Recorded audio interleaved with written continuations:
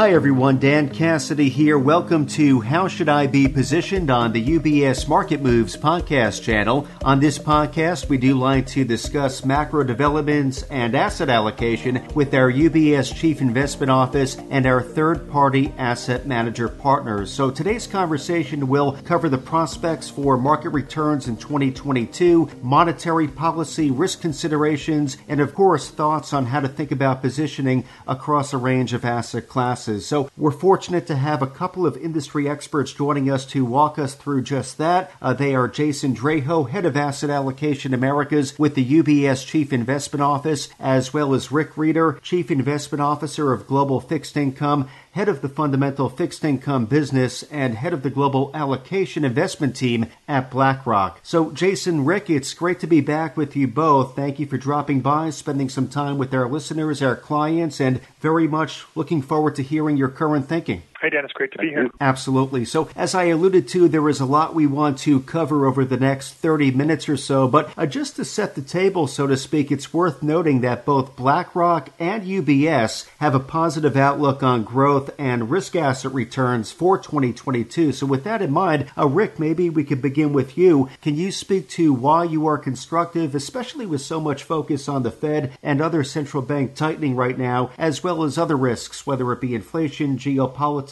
etc.? What are your thoughts, Rick? Thanks for having me. So I'd say a couple of things. I think we are, including today's number on inflation and by the way, Friday's number on employment, I think when you step back and think about what's happening, you've got a Fed that is behind the curve. And, the Fed has obviously should have started certainly reducing QE, which, by the way, they're still doing today. Should have started reducing QE a while ago, and now it's behind the curve. And now it obviously has to move in terms of tightening and may have to move faster. But I think you have to think about why they, oftentimes people focus on that they're tightening as opposed to what is the reason why they're tightening. And the backdrop is you've actually got what is tremendously strong growth taking place that has created an amazingly luxurious position for companies, i.e. they're able to pass through these price increases they're seeing in input costs and quite frankly, they're keeping margins up. And you're seeing this through the earnings reports. That companies are doing quite well, and they've got operating leverage. I think people underestimate that your costs when you're running a business. Some of your costs are variable, and some are fixed. And so, when you think about where we are today, and where growth continues to be strong, we think the consumer is in solid shape, has delevered, has built tremendous savings, and so at the core of how we think about where we are from a growth perspective. You've got a consumer that's in good shape. You've got a corporate sector that is in really good shape. And you're seeing this in terms of spends on R&D and CapEx, and by the way, stock buybacks. And so you've got growth that's strong and a pricing power that is obviously very strong when you look at home furnishing inflation you saw in today's CPI report. So the backdrop, you have to think about the Fed's tightening. Why are they tightening? A, they're behind the curve. B, the growth and the ability to price through is tremendous. So you have to get off of neutral. Or sorry, you have to get to neutral. You have to get off of emergency conditions. You have to stop QE. They should stop now. They should put a press release and stop. And then they're going to have to try and bring this in. I actually think they're going to get a headwind in terms of inflation. Some headwinds that bring some of the inflation down, including some peaking of commodity prices, including some of the base effects kicking in, and including some of the supply chain alleviation you'll see over time. But listen, the backdrop is good growth. And by the way, it's really important. People underestimate China and China's impact on global growth. And there was some data that was released today in terms of social financing in China that was incredibly high, i.e. China is doing a tremendous amount to ease and to create more growth in China. So the backdrop for growth is good. The backdrop for companies that can price through and have operating leverage is good. The balance, though, and we can talk about asset allocation relative to that, is how much does the Fed feel like they are so far behind that they're going to have to move too aggressively. And then, that's part of why the markets are going to continue to be really volatile. Well, Rick, thank you for sharing those observations and considerations that support your positive outlook. Jason Draho, to bring you into the conversation from the vantage point of the Chief Investment Office, what are you seeing out there that supports a positive outlook going forward here in 2022? I would agree with much of what Rick just said regarding, households, consumers, corporates. The fundamental strength of the economy is quite good. That sometimes gets lost on days like today when the January CPI comes in at 7.5%. There's concerns about how much the Fed has to tighten to slow things down or cool inflation. So a lot of focus on the negatives or the challenges, and sometimes the strong fundamental story gets kind of discounted. When you think about that, I think that's kind of what's really kind of driving ultimately our relatively constructive view for risk assets for this year. But Rick touched on a lot of kind of key points and questions in terms of like the Fed being behind the curve, this inflation dynamic. And there's a few things that Rick, I wanted to kind of unpack with you just to kind of get your thoughts. Maybe just starting on this growth dynamic. I know you've written this recently, and I have a presentation deck that I was looking through where you'd say we're in kind of now maybe in a regime of higher nominal GDP growth, certainly relative to like the last decade pre-pandemic where GDP grew was around 2%, inflation was around 2%, so nominal was like 4%. Right now we're clearly running higher than that. Last year we were probably 12% nominal. This year we could be around 10%. How long do you think we can sort of stay at this elevated sort of nominal GDP regime? And at what level are we thinking of? Are you thinking of is it 5%? And does it really sort of matter how much of it is growth, real growth versus inflation? It's a great question. So I think there's a longer runway today around. I still think this year you're going to have will be solid nominal GDP. Again, it's hard to see how much we'll get through the inflation part, but I still think you're going to operate in this, in and around 7. And I think what people underestimate is when you put this sort of monetary and fiscal stimulus in together, there is a tail to it, particularly when you take M2 up dramatically. And, then what happens is as you start to slow it down, you're seeing this play out today. Velocity tends to pick up, and this is part of why I think the Fed's got to be really careful not to really stifle that growth and velocity. You're starting to see borrowing pick up. You see it in C&I lending. You see it in some of the credit card data. Again, the system has delevered dramatically because of all that fiscal and monetary stimulus. And now now the economy will still be solid, but clearly start to slow down from those incredible levels. Again, I think that, by the way, there are a couple of things around this I think are really important. Wages are accelerating. You hear people in the media panicked about wages accelerating. Wages accelerating is I would argue, is really good because you're doing a couple of things. You're closing the income gap that needs to be closed and should be closed. There's been this spoils that have gone to capital versus labor over the years. You're equalizing that, and capital's doing just fine. You're equalizing capital versus labor, and you're allowing disposable income to continue to be solid, despite the fact you have some near-term inflationary pressure. So I think the key to keep this economy going, and I think it will continue. It'll slow down from these accelerated levels, as you suggested. But as long as you have the participation rate can increase, more people can enter the labor force, wages will stay sticky high. If you get a natural reduction in some of this pricing pressure, then you could still have good nominal GDP, strong nominal GDP relative to what we had, 5 years ago, 10 years ago. And then, but then it's we'll continue to, as you move further from the fiscal and monetary stimulus, some of the spending ability will clearly gets exhausted.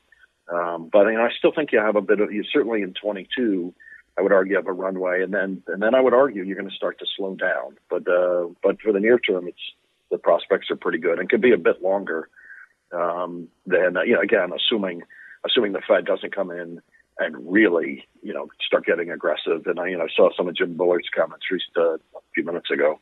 As long as they allow for they get off of emergency quickly and then but they don't feel like they've got to break it. This whole concept that we're too easy, then too restrictive, and trying to modulate it. I just think they should get to neutral, and then the economy will moderate down. I would say the U.S. economy is the most adaptive, flexible, globally reactive technologically oriented, innovative economy, and it will adjust. And again, I just don't think we should overdo policy.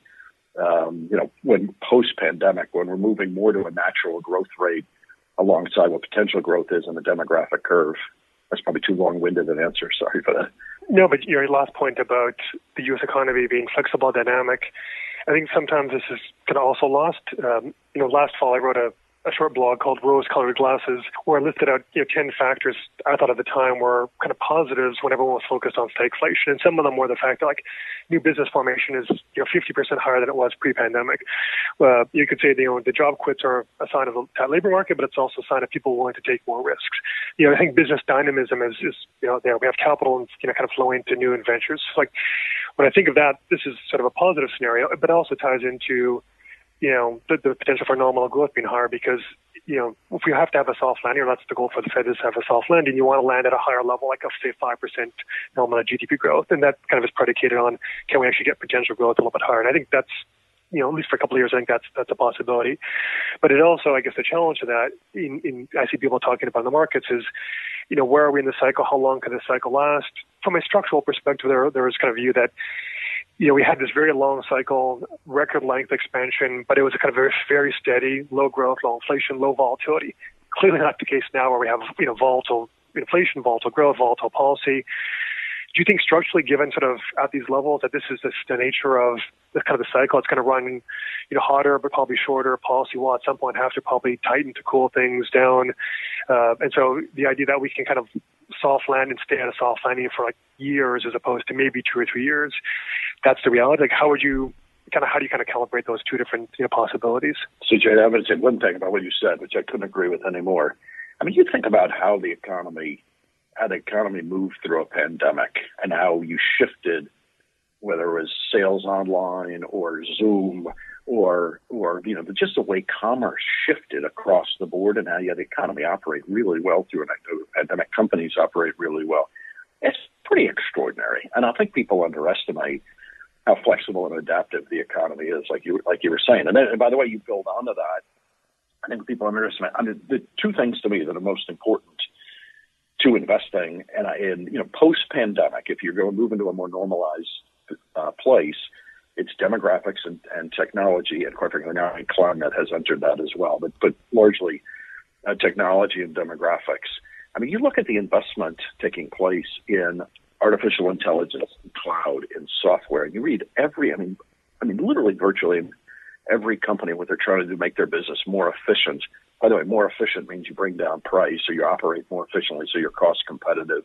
You do, M&A to create synergies within your business, but you're going to see more and more of that. So listen, one man's opinion, and then I say something really controversial if I can.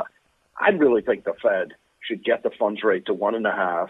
We could debate 1.5 to 2. What is, where is potential growth? And I think they should leave it there. And I think they should tell the world, assuming we're going to learn a lot over the next couple of quarters. But I don't think we have to have these hotter, like I say, pandemic is extraordinary. And I don't think you have to necessarily have, these really hot cycles. And I don't think that central banking needs to constantly tweak where we are because the economy will do it itself. In fact, I think it's distracting, and I think it can actually negatively impact economic and financial investments. So, listen, I think now we're in a position that clearly you need to have restricted policy because we're running hot. But there's some legs to the growth we talked about in employment, and a lot of this is really healthy. And technology development is really healthy, broadly the economy. And so I don't think we have to have these quick hot cycles, away from some geopolitical event, a pandemic, et cetera. So you said, the Fed needs to get to, or should get to neutral as soon as possible, and none of us know what that is. The Fed doesn't know what that is. Let's say they're saying it's 2.5%. I think at a minimum they probably need to get to 1.5%, before or potentially by year end. But that's one thing what they should do versus what they will actually do. Do you think, and I haven't heard what your comment about what Bullard would have said today, that for all the Fed's talk recently about sort of being hawkish, concerned about inflation, that they will still maybe err on the side of being a little cautious. They don't want to, kill this recovery? Or at what point would you think of the threat, like they reach the threshold, like, well, no, they have to kind of tighten into restrictive territory soon? It's like, what's you're kind of trying to read Jay Powell's mind. What do you think they're kind of thinking how they want this to play out this year? So, I've learned over the years, probably some of the hard way, is that it's less important what I think they should do as opposed to what they do. And it's not about being right. It's generating return. I think in the near term, I think the reaction function today, there's so much political pressure. I think there's so much probably internal pressure from the staffers at the Fed that I think the initial reaction has got to be, okay, now we have to deal with this inflation paradigm. So while I do think as you get deeper into the spring, into the summer, some of the data, by the way, we're seeing some of this now. We're seeing some inventory builds in retail. We've seen some of the industrial production numbers that are coming off a little bit.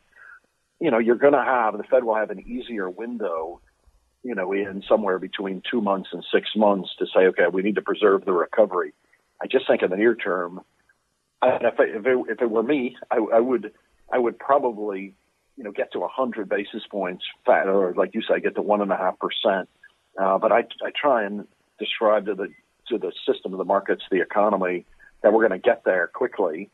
But that doesn't mean we need to go much further until we see the data that requires us to move further. My sense, though, is what they're going to do is they're going to address the inflation problem head on, and that's part of why I think the markets, are going to have some volatility here for a bit of time, because it's going to be if they do that, the concept of how you land the plane and can you land the plane softly, particularly in an economy that starts to exhibit some mixed data. It's still pretty good, but slower than we've been operating at. That is a tricky thing for markets to digest. Yeah, when I look at some forecasters are saying 7 hikes, and others are still at kind of 3 or 4. The market, as of this morning, was before the inflation number. I think it was around a little over 5 hikes this year. I'd sort of maybe distinguish it as is the Fed's policy sort of endogenous or exogenous, and by that I mean, if they just feel like they need to fight inflation, they're just going to keep hiking every time, regardless of what's going on with growth. If it's endogenous, they hike maybe 3 times, get to the middle of the year, see where the trends are, and then really become outcome dependent. It can take a more gradual path. That's how I might think about it. But I guess a question sort of that I kind of wonder about is like the effectiveness of monetary policy. And you wrote this, I guess, in your recent post about Fed policy acts with a long and variable lag. Right, the textbook story that I think we would have learned in school was 9 to 12 months after rate hikes. That's when you see the real kind of slowdown in economic activity. But in this environment where the economy has become more financialized with just much more debt over the past 40 years, a lot more focus on financial conditions and how they can translate pretty quickly into economic behavior. Do you think that transmission mechanism from the Fed, raising rates or faster balance sheet runoff, happens faster, and they think it maybe runs faster, and therefore they feel like they can be a little more fine-tuning than they would have maybe in the past, where they just have to hike because there is this lag? So I do believe that a lot of what happens does happen with these long and variable lags, and that they should, see those adjustments. That being said, I do think they need to, come off the extremes, and I think they're waited too long to come off with some of these extremes. But if you think about what is catalyzing these higher rates of inflation and what is the Fed's potential influence on them, I mean, we looked at the data today, and you see home furnishings with this explosive growth. There are some specific reasons. No doubt there's demand, but there's also specific reasons in terms of input availability, et cetera, that's driving that. That Fed can't influence that. You look at the rent dynamics. If let's just say, for argument's sake, we were in China, where you control all the policy. If you controlled all of monetary fiscal as centralized in one leader, you would cap rents through fiscal. You would create some dynamic where there was a prohibition on increasing rent too quickly because we have an inventory problem in the country today. The Fed can't do that, and you think about how blunt the tools that the Fed has to try and we'll move interest rates and hope we're going to improve rent. It just doesn't work. So part of why I just think you shouldn't be at the extremes. You shouldn't try and tweak things that are just outside of your control. I mean, you think about the secondary effects of, there's been a huge growth of people retiring. And so you think about financial assets appreciated because you put so much financial stimulus in, so a lot of people retire. and so, leave the labor force. I do think in a good employment market, those people come back into the labor force, and you'll actually create, what is a better, more durable economy. So that's part of why I don't believe in this tweaking. And when you grow M2, you grow the Fed's balance sheet to $9 trillion, that has an impact. When you keep interest rates at zero for, I would argue, too long, I think at the extremes, where's this constant tweaking? I don't think makes a lot of sense because rental pressure is not influenced by the Fed, albeit moderately through the demand function. Given the picture that's been painted, I'm curious, maybe we can spend a few moments here on asset allocation. I want to hear your thoughts there, Rick. And as Jason cited as part of one of your recent works, you do say that a diminished version of 2021 returns across asset classes is a reasonable baseline for 2022. So what specifically do you like? What don't you like, Rick? So, understand, I'm holding to my view that I think equities are going to have a positive return on the year, and we're well off where we closed 2021. And I think says on TV, I think you get there because these earnings numbers, which you've seen play out, are substantial, and I think you can get close to 15% earnings growth, but you raise the discount rate, maybe compress multiple a little bit. I still think you can get low, high single digit type of returns in equities in a year like this. That being said, if you said to me, what do you think the returns for equities will be in the next 2 months when we have no idea how aggressive the Fed's going to go, I think you got to be really conservative. And so, we're running our portfolios with a pretty conservative equity position. And I think that's the right place for today. And then when the Fed, comes off the boil into the second and third quarter, I think equities are going to do well. Other than that, I think it's hard to take an interest rate risk. So I'm not a big fan of taking a lot of interest rate risk today. And simultaneously, I do like there are parts of the market that are, the loan market makes a lot of sense for us, versus high yield bonds, which I think have gotten, are more interest rate sensitive, and quite frankly, yields are not that attractive anymore.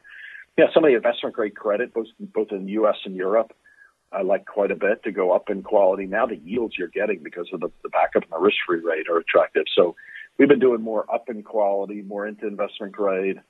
We loved, doing securitized financing, real estate, commercial real estate. We like quite a bit. And,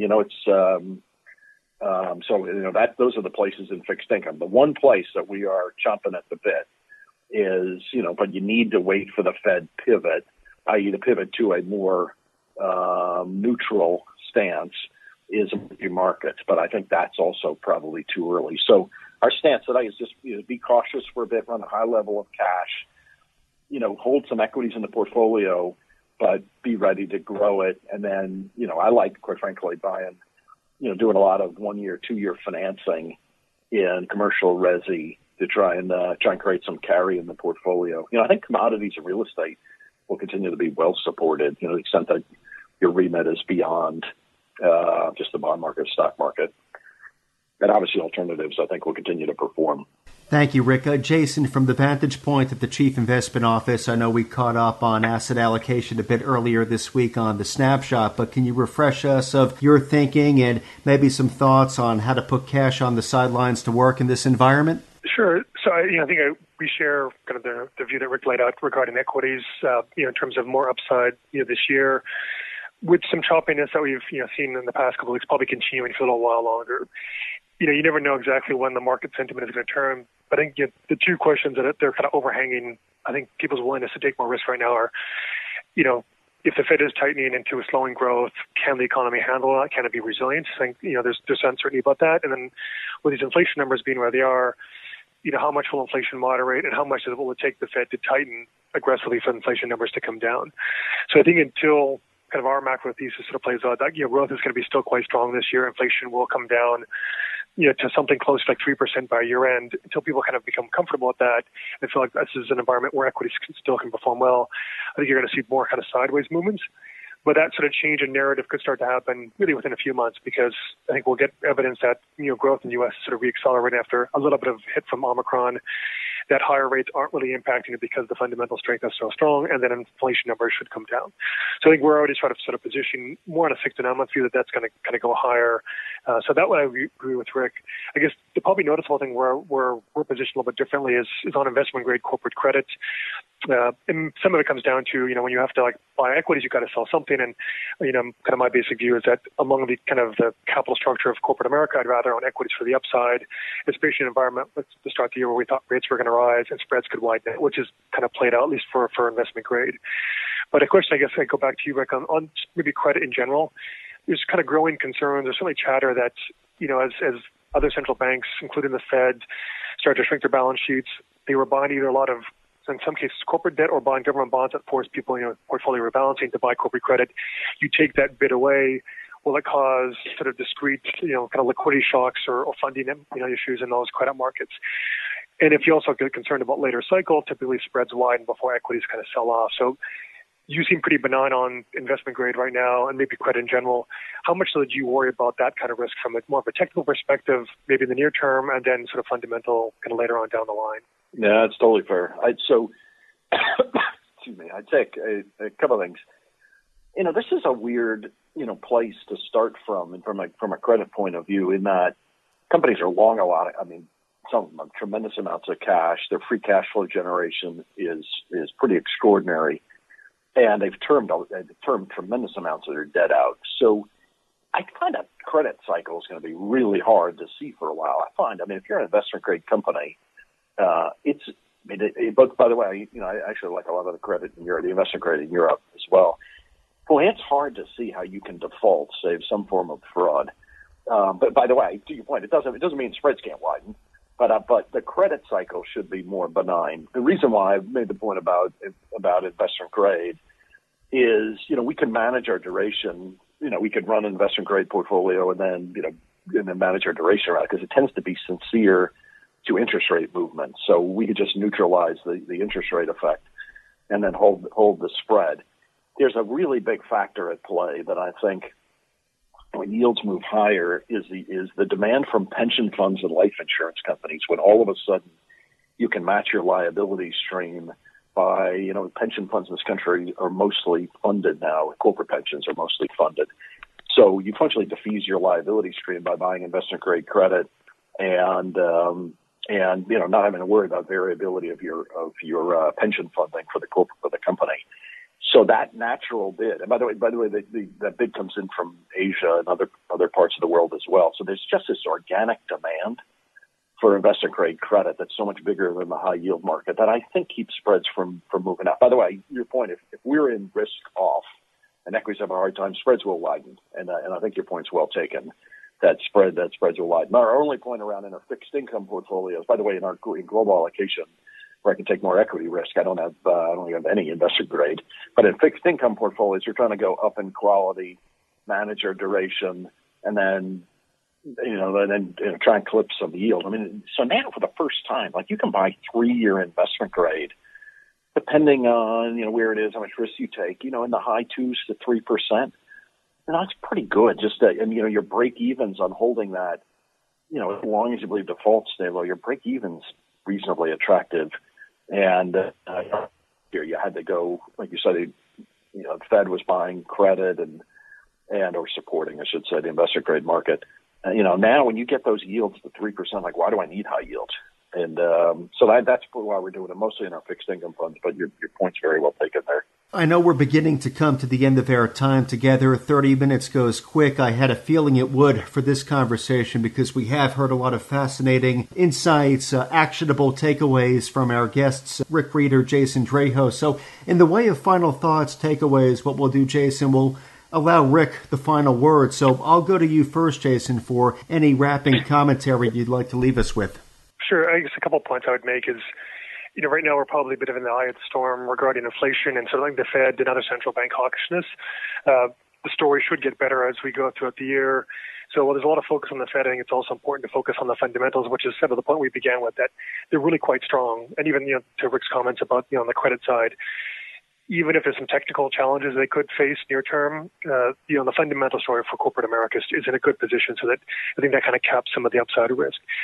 you add that all up, I think the regime we're in right now is just a different regime that we've been in for the past decade, where I think equities still go higher. The rates will probably continue to rise, but in a way that is sort of endogenous to the strength of the economy, and that's going to allow equities to kind of keep moving, and risk assets in general to keep moving higher. But the playbook that worked for a number of years of kind of the slower for longer and kind of growth stocks being the star performers, I think that playbook is probably past. Things that have lagged on a relative basis over the past decade, not just in this year, but in kind of the next couple of years, that's the kind of stuff you want to own, whether it is continues to be value stocks in U.S. commodities or increasingly looking outside of the U.S. For equities. So that's the kind of the big picture takeaway that I would leave people with right now. And I agree with a lot of what Jason said there. I mean, first of all, I've learned that QE is more fun than QT as an investor. So hopefully we come back to that at some point in the future, although I'm not sure I'm really rooting for that. Listen, I think this is an environment that you got to be patient, and I think there are places that we're running cash in portfolios. You've got to be cautious for a period of time, and then you're going to set up for what I think is going to be a pretty good opportunity across markets. I think we got to get to the other side. I think you got to see a couple of months at least of data, and then try and find assets that can will hold up. And I think Jason described a lot of them that will hold up in this environment. And, to manage the risk. I mean, like I said, part of what I like to do is some of the short-term financing. It gives us really good carry and then try and neutralize our interest rate exposure. Listen, I still think, you think about QE for 3 years, if you're running a 60-40 portfolio, you had tremendous returns in 19, 20, even 21, where equity drove it, fixed income didn't do much. In 22, that's going to be pretty hard. And so the question is, can you keep it, close to the pin in the interim to set up for what I think could be a decent investment environment once you get a bit of this repricing. So that's what we're trying to do in portfolios, and to keep it close to the pin and keep returns stable. Well, Rick, Jason, thank you very much for your time. You covered a lot of ground for our listeners today. There is, of course, plenty here we can follow up on, so perhaps down the line a bit, looking forward to getting back on the mic together to hearing your thinking at that point. But thank you again for your time and for your guidance today. Appreciate it. Thank you. Thanks for having me. Thank you, Rick. It was a great conversation. Look forward to next time. Thanks, Jason. Thank you, sir. UBS Chief Investment Office's investment views are prepared and published by the Global Wealth Management business of UBS AG or its affiliates. The views and opinions expressed in this material by external guest speakers are those of the author, speaker, and are not those of UBS, its subsidiaries, or affiliates. Accordingly, UBS does not accept any liability over the content of this material or any claims, losses, or damages arising from the use or reliance of all or any part thereof. This material has no regard to the specific investment objectives, financial situation, or particular needs of any specific recipient and is published for informational purposes only. For a full legal disclaimer applicable to the independent investment views produced by UBS, please visit our website at ubs.com/CIO-disclaimer.